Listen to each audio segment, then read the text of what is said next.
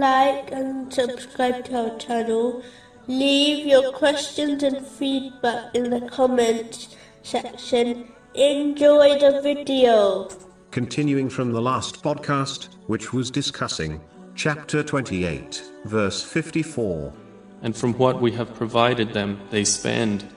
In a narration, found in Sahih Muslim, number 7420, the Holy Prophet Muhammad, peace and blessings be upon him, warned that the only wealth one truly possesses is connected to three things. The first is what a person spends of their wealth on obtaining and consuming food.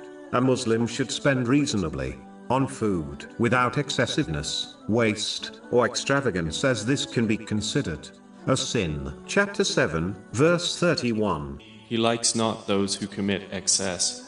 It is vital for Muslims to only consume the lawful, as one's supplication is rejected if they consume the unlawful.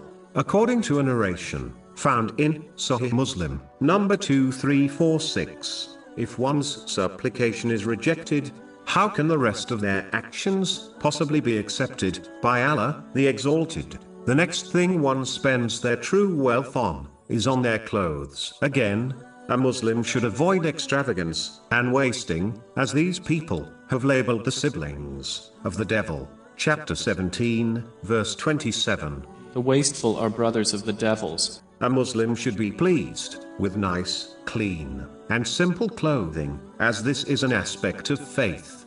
According to a narration found in Sunan Ibn Majah, number 4118, the final wealth a person truly owns is what they send ahead to the hereafter by spending in ways which are pleasing to Allah, the Exalted. This includes spending on one's necessities and the necessities of their dependents, according to the teachings of Islam, without waste, excessiveness, or extravagance. To conclude, a Muslim should remember that the first two things have already been guaranteed by Allah, the Exalted, as they are a part of their provision, which cannot change, and was allocated to them over 50,000 years before the creation of the heavens and the earth.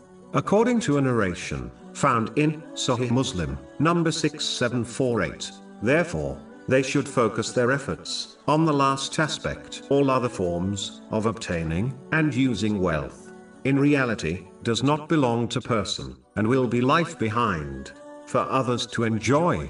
Yet, they will be held accountable for it on Judgment Day.